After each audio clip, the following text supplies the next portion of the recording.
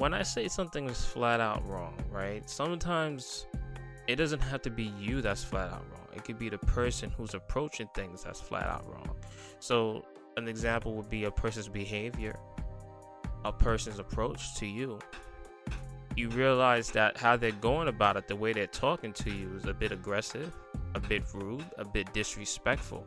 But everybody has an understanding to some degree that, they're operating with the wrong type of spirit. And something I usually tell people all the time is that if you see somebody that's extremely aggressive, that doesn't give you a reason to be extremely aggressive as well. What you have to do is recognize that they're being aggressive, and then you have to respond the opposite way, because two people doing something wrong just creates more chaos, and you don't want that. So if you see somebody that should know better and doesn't do better, that's not an excuse for you to participate in their stupidity or their ignorance. But instead, what you do is you recognize what they're doing and you respond in the opposite direction, and only hope that after they've had time to reflect, they can adjust.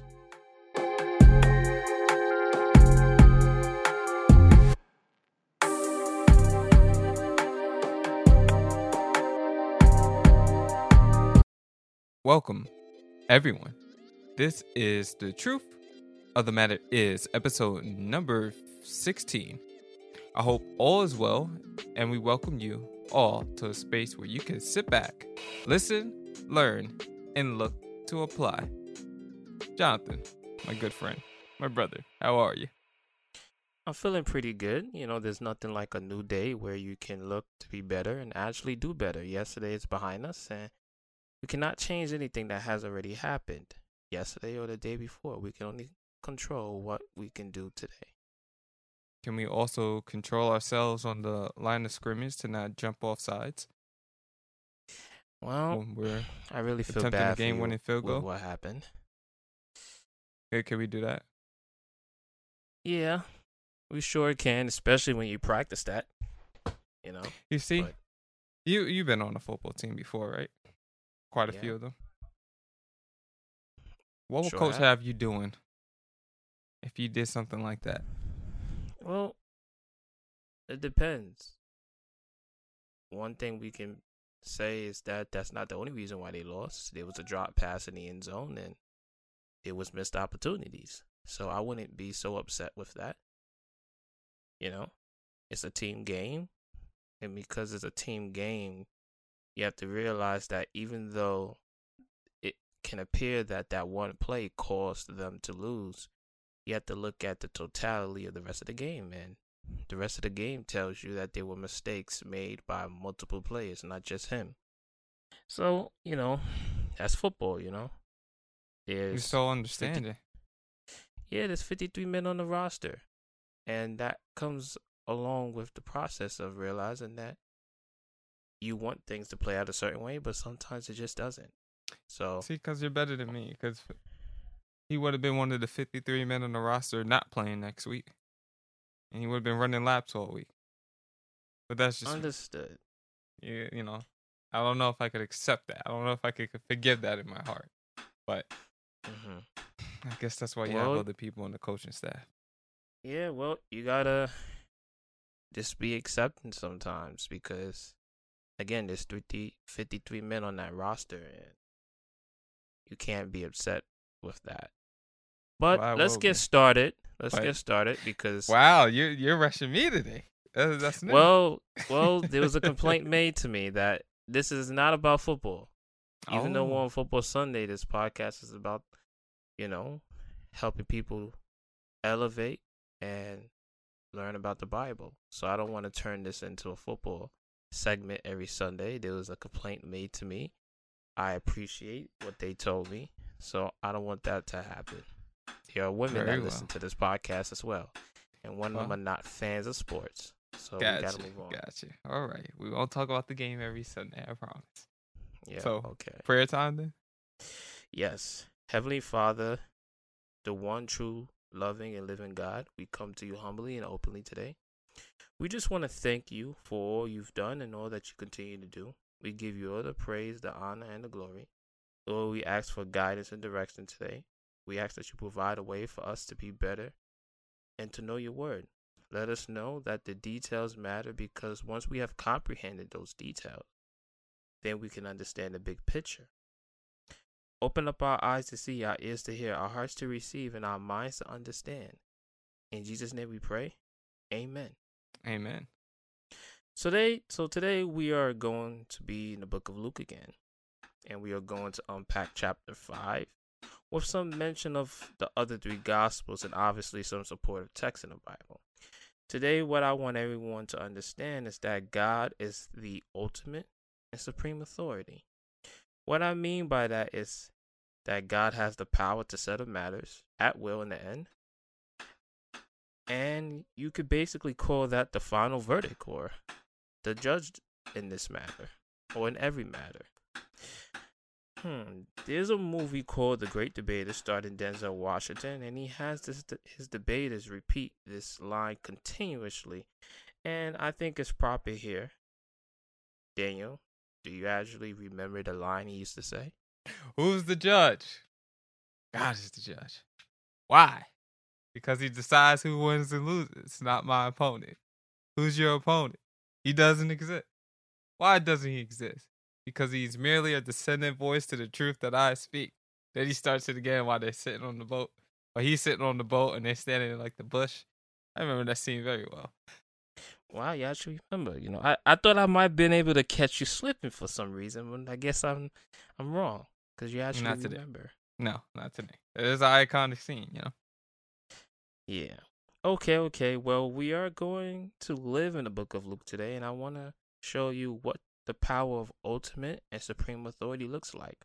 Now, normally I would break down a portion of a chapter, but the majority of this chapter needs to be unpacked so that we can see what's going on. So, Daniel, would you mind reading Luke chapter 5, verse 1 through 11? And right after, I want you to read Luke chapter 5, verses 17 through 26, please. Wow. Okay, let's get into it. One day, as Jesus was standing by the lake of Gennesaret, the people were crowding around him and listening to the word of God. He saw at the water's edge 2 boats left there by the fishermen, who were washing their nets. He got into one of the boats, the one belonging to Simon, and asked him to pull out a little from shore. Then he sat down and taught the people from the boat. When he had finished speaking, he said to Simon, "Put out into deep water and let down the nets for a catch."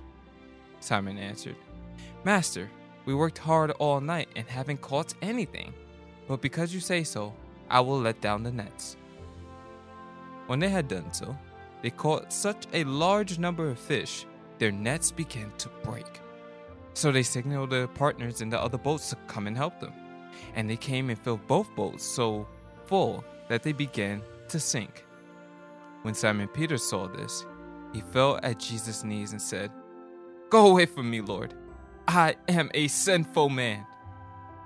For he and his companions were astonished at the catch of fish they had taken. And so were James and John and the sons of Zebedee, Simon's partners. Then Jesus said to Simon, "Don't be afraid. From now on, you will fish for people." So they pulled their boats up on shore and left everything and followed him. Cool. Now read Luke 5:17 through 26. One day, Jesus was teaching, and Pharisees and teachers of the law were sitting there. They had come from every village of Galilee and from Judea and Jerusalem. And the power of the Lord was with Jesus to heal the sick. Some men came carrying a paralyzed man on a mat and tried to take him into the house to lay him before Jesus. When they could not find a way to do this because of the crowd, they went up on the roof and lowered him on his mat through the tiles into the middle of the crowd. Right in front of Jesus, when Jesus saw their faith, he said, "Friend, your sins are forgiven." The Pharisees and the teachers of the law began thinking to themselves, "Who is this fellow who speaks blasphemy? Who can forgive sins but God alone?" Jesus knew what they were thinking and asked, "Why are you thinking these things in your hearts? Which is easier to say, 'Your sins are forgiven,' or to say, 'Get up and walk'? But I want you to know that the Son of Man has authority on earth to forgive sins." So he said to the paralyzed man, "I tell you, get up, take your mat, and go home." Immediately, he stood up in front of them, took what he had been lying on, and went home praising God. Everyone was amazed and gave praise to God. They were filled with awe and said, "We have seen remarkable things today." So there's 5 things to pay attention to in the first story that I asked you to read. 1. Simon, who later is named Peter, is obedient. He is obedient. He says, "Because you say so, when you are humbled and you obey, you find out the little things." So, looking at some real life experiences, the way you might be going about something has left you at a dead end, right? That is when you go and you seek advice or counsel. Someone may have a better idea of how to do something. So, Daniel, has there ever been a time you can think of that you were doing something flat out wrong and you had to stop and get help? Then you had a better outcome in the end? I've had a lot of situations like that working at the job, just in general, not knowing how to perform a specific task. Okay. Trying to one of the challenges too, because I was dealing with data entry, is trying to get all the inputs right at first. And when you don't write things down or you're attempting to learn all the inputs, it could be extremely hard just to remember how to do certain ones because there's so many of them. So most of the time I end up just usually having to ask for instruction, and then I was able to start processing more things a lot quicker. So that's the first thing that always came to my mind with that. Okay, any personal, stories outside of the work? Just doing Building? something flat out wrong. Yeah.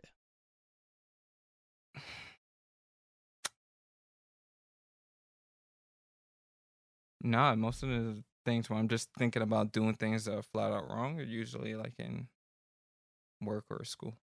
Work or school. Yeah. Okay. I accept that. So the second thing that Simon has to recognize is that in his situation and circumstance, he had no success. In his situation and circumstance, he had no success, right? He spoke to Jesus and said, "We've worked hard all night and haven't caught anything." What I found to be amazing is instead of continuing to do it his way, he decides to be open to any new suggestions. He was Speaking of, willing to try it another way. What have happened? you any experiences like that? Where you just felt Yeah, all like the you were doing time. something flat out wrong? Yeah, all the time. Like what? I would say a lot of things in relation to my car where, it has to do with pumping the gas, right? So at one point, what I used to do is I used to let the car run when I was pumping the gas. That's just doing something flat out wrong. I saw nothing wrong with it, but it was wrong in the sense that when you're pumping gas, you sort of want the car turned off. So I had to make that adjustment, and I realized that, you know, over looking at other people at the gas station who also were pulling up, no one was leaving their car on. So probably in the long run, that could have been doing some sort of, harm to my car. I probably didn't realize it then. When I think about how I might be cooking something, I could be approaching it the wrong way. And then my mom will have to come in and be like, "No, you're going about the wrong way." Right? So one of the things that I used to do is I used to have the stove on pretty high.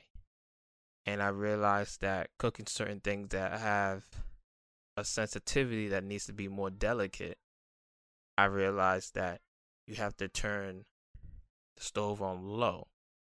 So one of the things is like that is bacon, for an example. You don't throw the stove on high when you're cooking bacon. That's something that takes a little bit longer. Okay. Same thing with how you can destroy your pots. We were having a lot of fun last week about pots and cleaning and stuff. And I We realized that were. when you leave certain pots on too high, you damage the outside of the pot, and that requires you to go back and have to clean it. This is So true. there's little things like that where in that moment it doesn't seem wrong, but the longevity of the situation tells you that you're doing more harm than good. So that's why. Sometimes when I was thinking about flat out wrong and like preparation for this, I found it really hard just to say that with like a personal story, almost like coming up with something regarding like people. I mean, you can have ways of communicating with someone where they just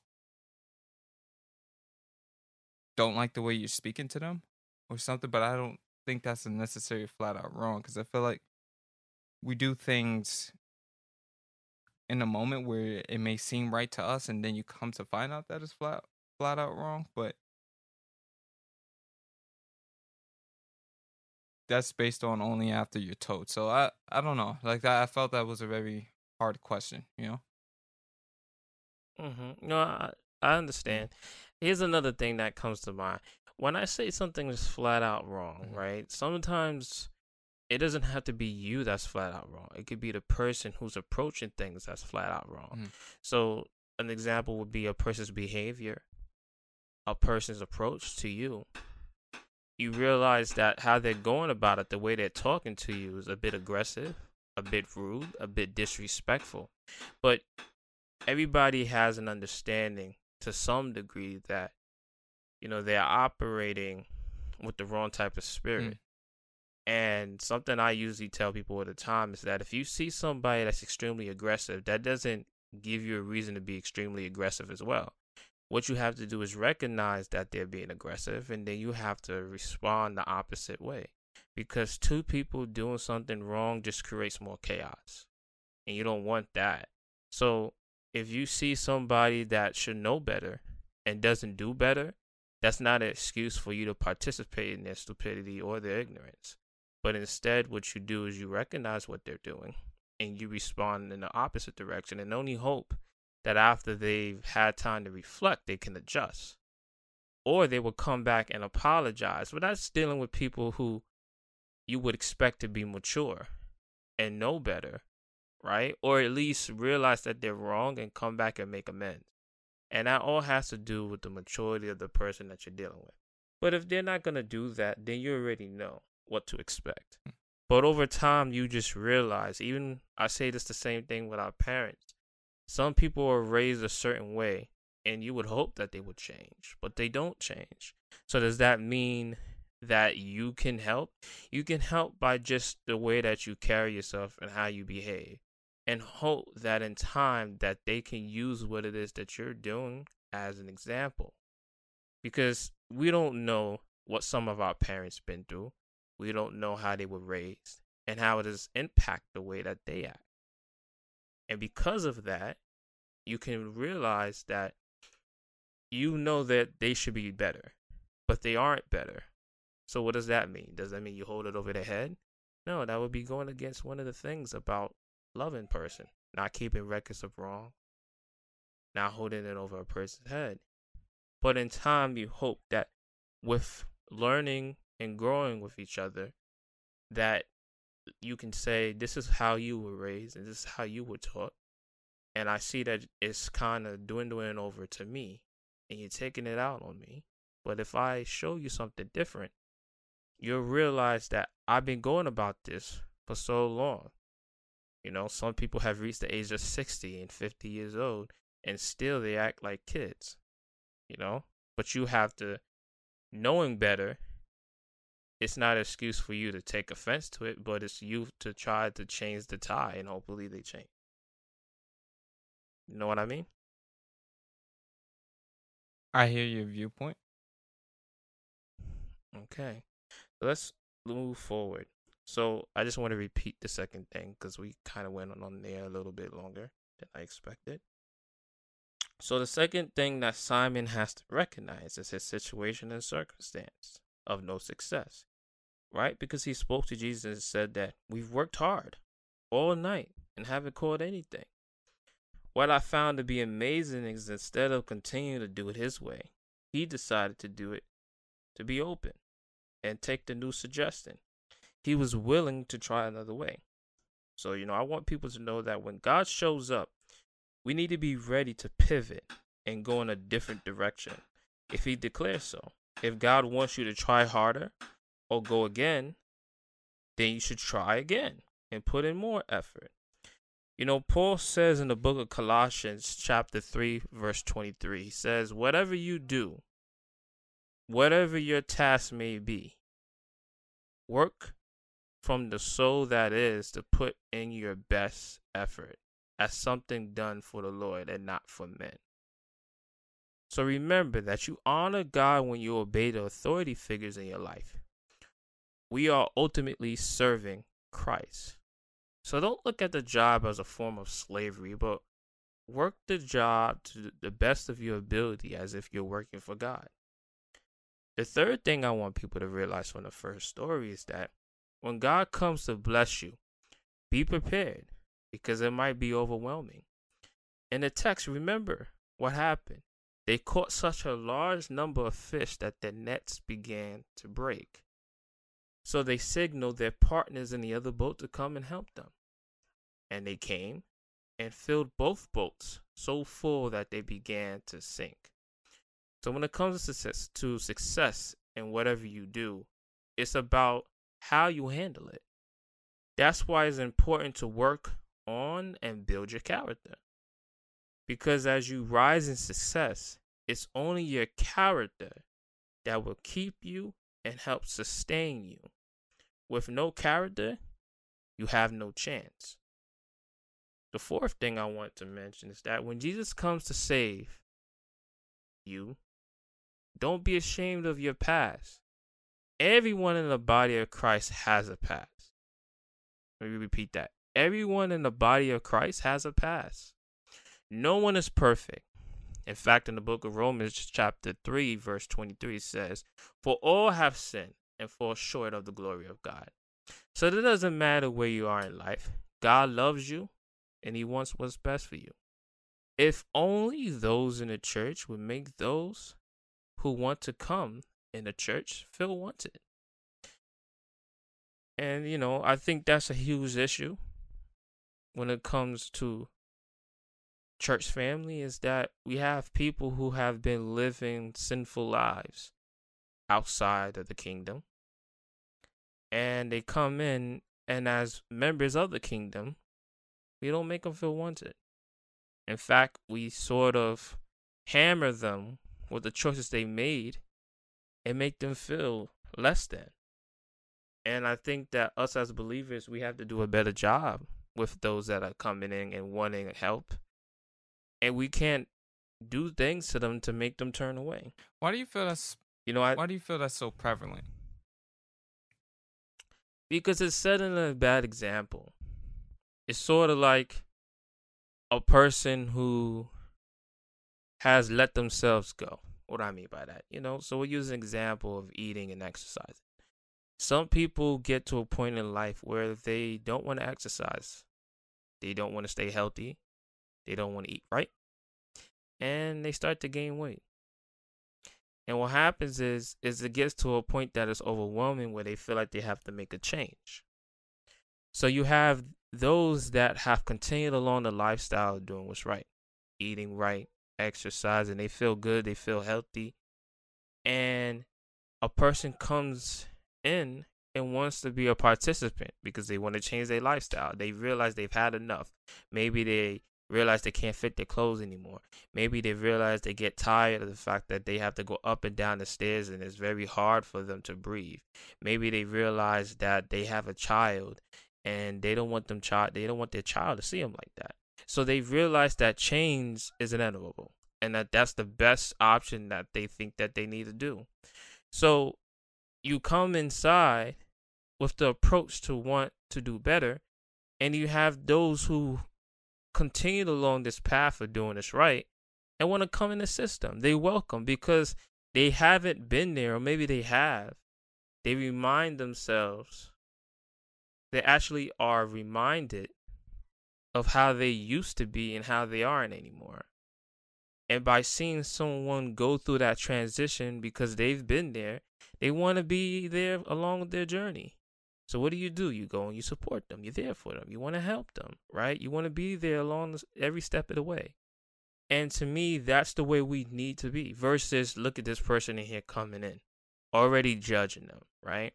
Look at this person come in. It's about time they came in here. Look at this person coming in. It's a little too late for that. So we have to do a better job that when we're inviting in people that want to change, have open arms. And there's several stories in the Bible, one of them being the prodigy son, where, his son went out there and squandered his money, and his father welcomed with open arms. And he let him know that this is my son. And he threw a party for him because his son realized that when he went to go eat with the pigs, he said, you know what? My father, servants get served better than this. So he looked at himself and said, I can be treated well off, even as a servant of my father. And rather than his father pinpointing his mistakes and chastising him, he kind of had a conversation with him and gave him love and affection and welcomed him back. And I feel like as members and bodies within the body of Christ, we have to do the same thing. So that's why I say that. Well said. Yeah, so I think as believers, we sometimes forget what Paul says in the book of Corinthians, chapter 6, verse 8 through 11. He says, you yourselves cheat and do wrong, and you do this to your brother and sister. Or you do not know what wrongdoers do with not inherit the kingdom of heaven or of God. Do not be deceived, neither the sexual immorality, nor idolaters, nor adulterers, nor thieves, nor greedy, nor drunkards, nor slanderers, nor swindlers will inherit the kingdom of God or heaven. And this is what some of you were. But you were washed, you were sanctified, you were justified in the name of the Lord Jesus Christ and by the Spirit of God. So as I mentioned earlier, everyone that is in the body of Christ has an history. Because if they didn't, then they wouldn't feel the need to be saved. And if they don't feel the need to be saved, then why is Christ dying on the cross for our sins if they don't feel convicted somehow, some way, right? So remember, we all have hit our lows in life, done things we may have regretted, but remember what Hebrews 13:8 says. Jesus Christ is the same yesterday, today, and forever. So when you come to him, he's well aware of your past. But at that moment in time, you're his child, and you're seeking to change, repent. You're seeking to have a different outcome. And the second story I asked Daniel to read is about taking a leap of faith. It's because of their faith. The paralyzed man, their friend, was rewarded by being healed. It was his faith that made him whole. So imagine if they didn't operate in faith and they had excuses when it came to them actually wanting to come, right? One of them could have been like, it's going to be crowded, so we won't ever see Jesus. Man, Jesus is going to be extremely busy, so he won't have time for us. But they took their friends to the roof and lowered them down with belief. Instead, they were bold, and Jesus, being God, knew what they did to get to that point. Faith without works is dead. So think about it. For them to be blessed, they put themselves in that position to receive and achieve. They were looking to receive their blessing, not to achieve a blessing. So they, just like Peter, which was Simon in the text, took a chance, right? Peter lowered the nets down after he knew that they worked hard all day, hoping something would change. And it did. The men believed with faith that God would heal their friend. So they went anyway, knowing that it was going to be packed. Because remember, at the end of the story, the man that was paralyzed, once he was healed, Jesus said to be quiet about it, and yet the word still spread. So there's important things to remember and keep in consideration when you read the text. Sometimes a text, one of these texts, all you need is just to think about it, just a little bit, just to have an understanding of it. Okay, so Daniel, I want you to read Luke chapter 5, verse 12 through 16, please. While Jesus was in one of the towns, a man came along who was covered with leprosy.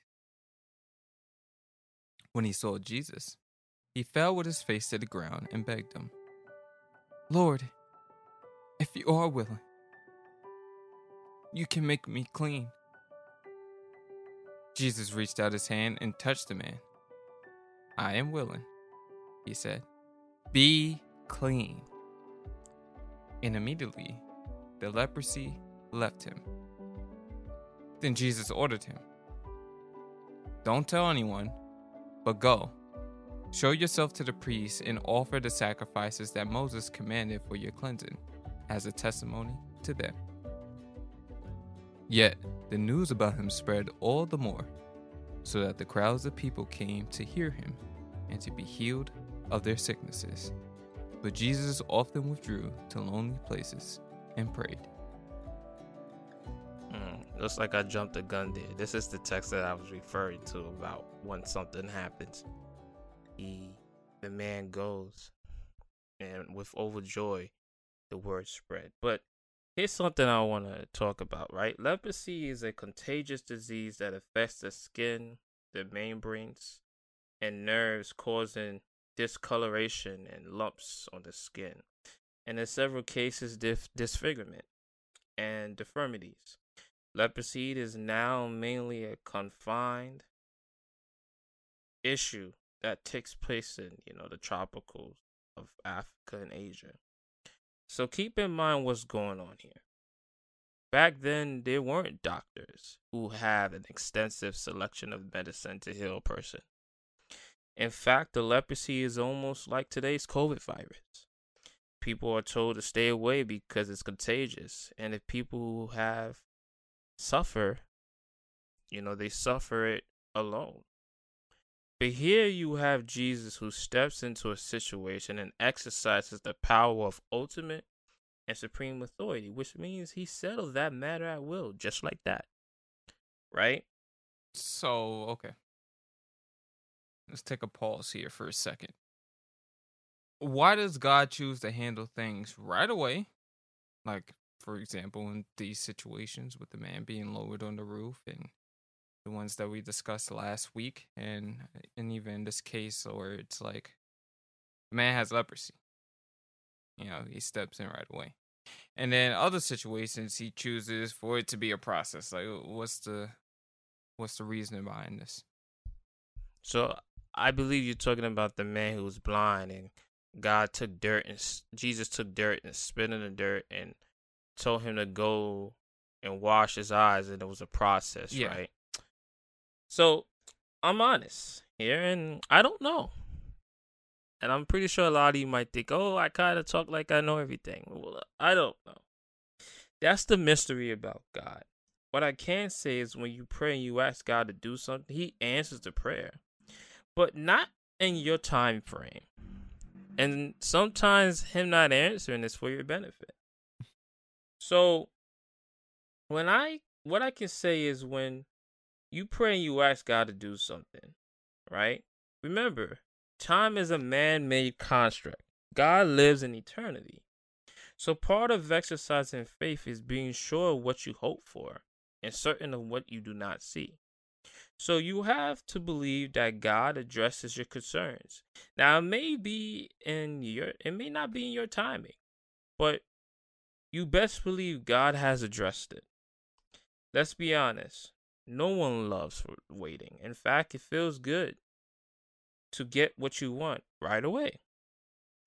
But when our expectations are delayed for a long time, we can experience disappointment, delusionment, a loss of hope. In some cases, prolonged waiting for what we eagerly desire can become such an affliction to us, which is why the only way to communicate with God and reach Him is through your faith. Because faith in Him is the only way He communicates with us. There's no other way. And that's by design. Without faith, in the book of Hebrews says, it is impossible to please Him. Now, when God blesses you, there's an overwhelming joy that blows up within that makes you want to tell everyone, and that's the freedom effect. When the Son, Jesus, sets you free in the book of Romans, it says that you are truly free indeed. Now, at the end of verse 16, there's an important message to consider. And it says, Jesus often withdrew to lonely places and prayed. Earlier, I mentioned high character is very important because it sustains you. Jesus, after all the healing he was doing, took breaks and relaxed to maintain humbleness and calmness. A lesson for us is when you achieve things that are big, make sure you give glory to God. Thank Him because He has played a big part of why you are successful. You may have worked hard, but the open door that you have and the opportunity that you get is from God. The fame and fortune, don't let it go to your head. Remain approachable and let God guide you so that you can help yourself. And in fact, He will help manage you. Keep in contact with God. Don't drift away. Don't let your eyes drift away. Don't let your eyes depart from the word. But always remain in constant communication with Him. So that's what I want you to get out of the reason for Jesus drifting. It's because He didn't let what He was accomplishing go into His head. But instead, He acknowledged that in the end, if He was going to continue to achieve what He was achieving, it would be in relationship with God. You know, one text comes to mind is in the Gospel of John where Jesus says that He is the vine and we are the branches. Apart from Him, we can do nothing. And God is the gardener. So as long as we are attached to Jesus, we can be fruitful. We can accomplish things because He is the ultimate reason why we're able to accomplish things. You know, some might not believe that, but I wholeheartedly believe that when I stay in lockstep with God, He can direct me. He can help me avoid things. And He can help me shift away from trouble and issues. So that is the reason why it's important that we stay close and we stay in constant contact with God. Because when we think that we can do things on our own, that's when we run into some issues.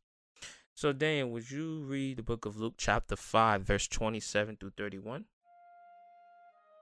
After this, Jesus went out and saw a tax collector by the name of Levi sitting at his tax booth. "Follow me," Jesus said to him, and Levi got up, left everything, and followed Him.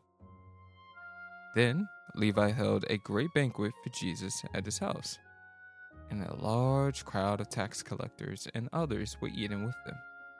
But the Pharisees and the teachers of the law who belonged to their saints complained to His disciples, "Why do you eat and drink with tax collectors and sinners?" Jesus answered them, "It is not the healthy who need a doctor, but the sick. I have not come to call the righteous, but sinners to repentance." Good job, Daniel.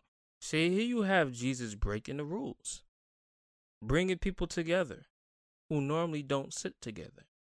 Sort of reminds me of high school, somewhat middle school, and college. Everyone went and sat down at the table they felt comfortable sitting with. the people that are there. Instead, Jesus was brought down here in some instances to help people grow apart, and in some instances to bring them together. He was changing things. He also made another good point, and that was he came to help those who need help. So for those who didn't do well because of the issues they were dealing with in their personal life, he came to change that. That's why he said, I have come. He said to call the righteous, but for sinners to repent. As we stated before on the podcast, repentance isn't just asking for forgiveness. It's also to bring it to attention that you need to change your behavior. Right? So here what Jesus was doing was he was letting them know, like, for those who are doing what's right, that's fine and good and well. But for those who are struggling, that's something that he came to address. He came to help those who feel that upon their struggle, there isn't a way. So he made a way when there was no way, right? And, you know, I think that the Pharisees at the time didn't quite understand it. But I think in time, eventually after his death and resurrection, they will. So, now for me to conclude.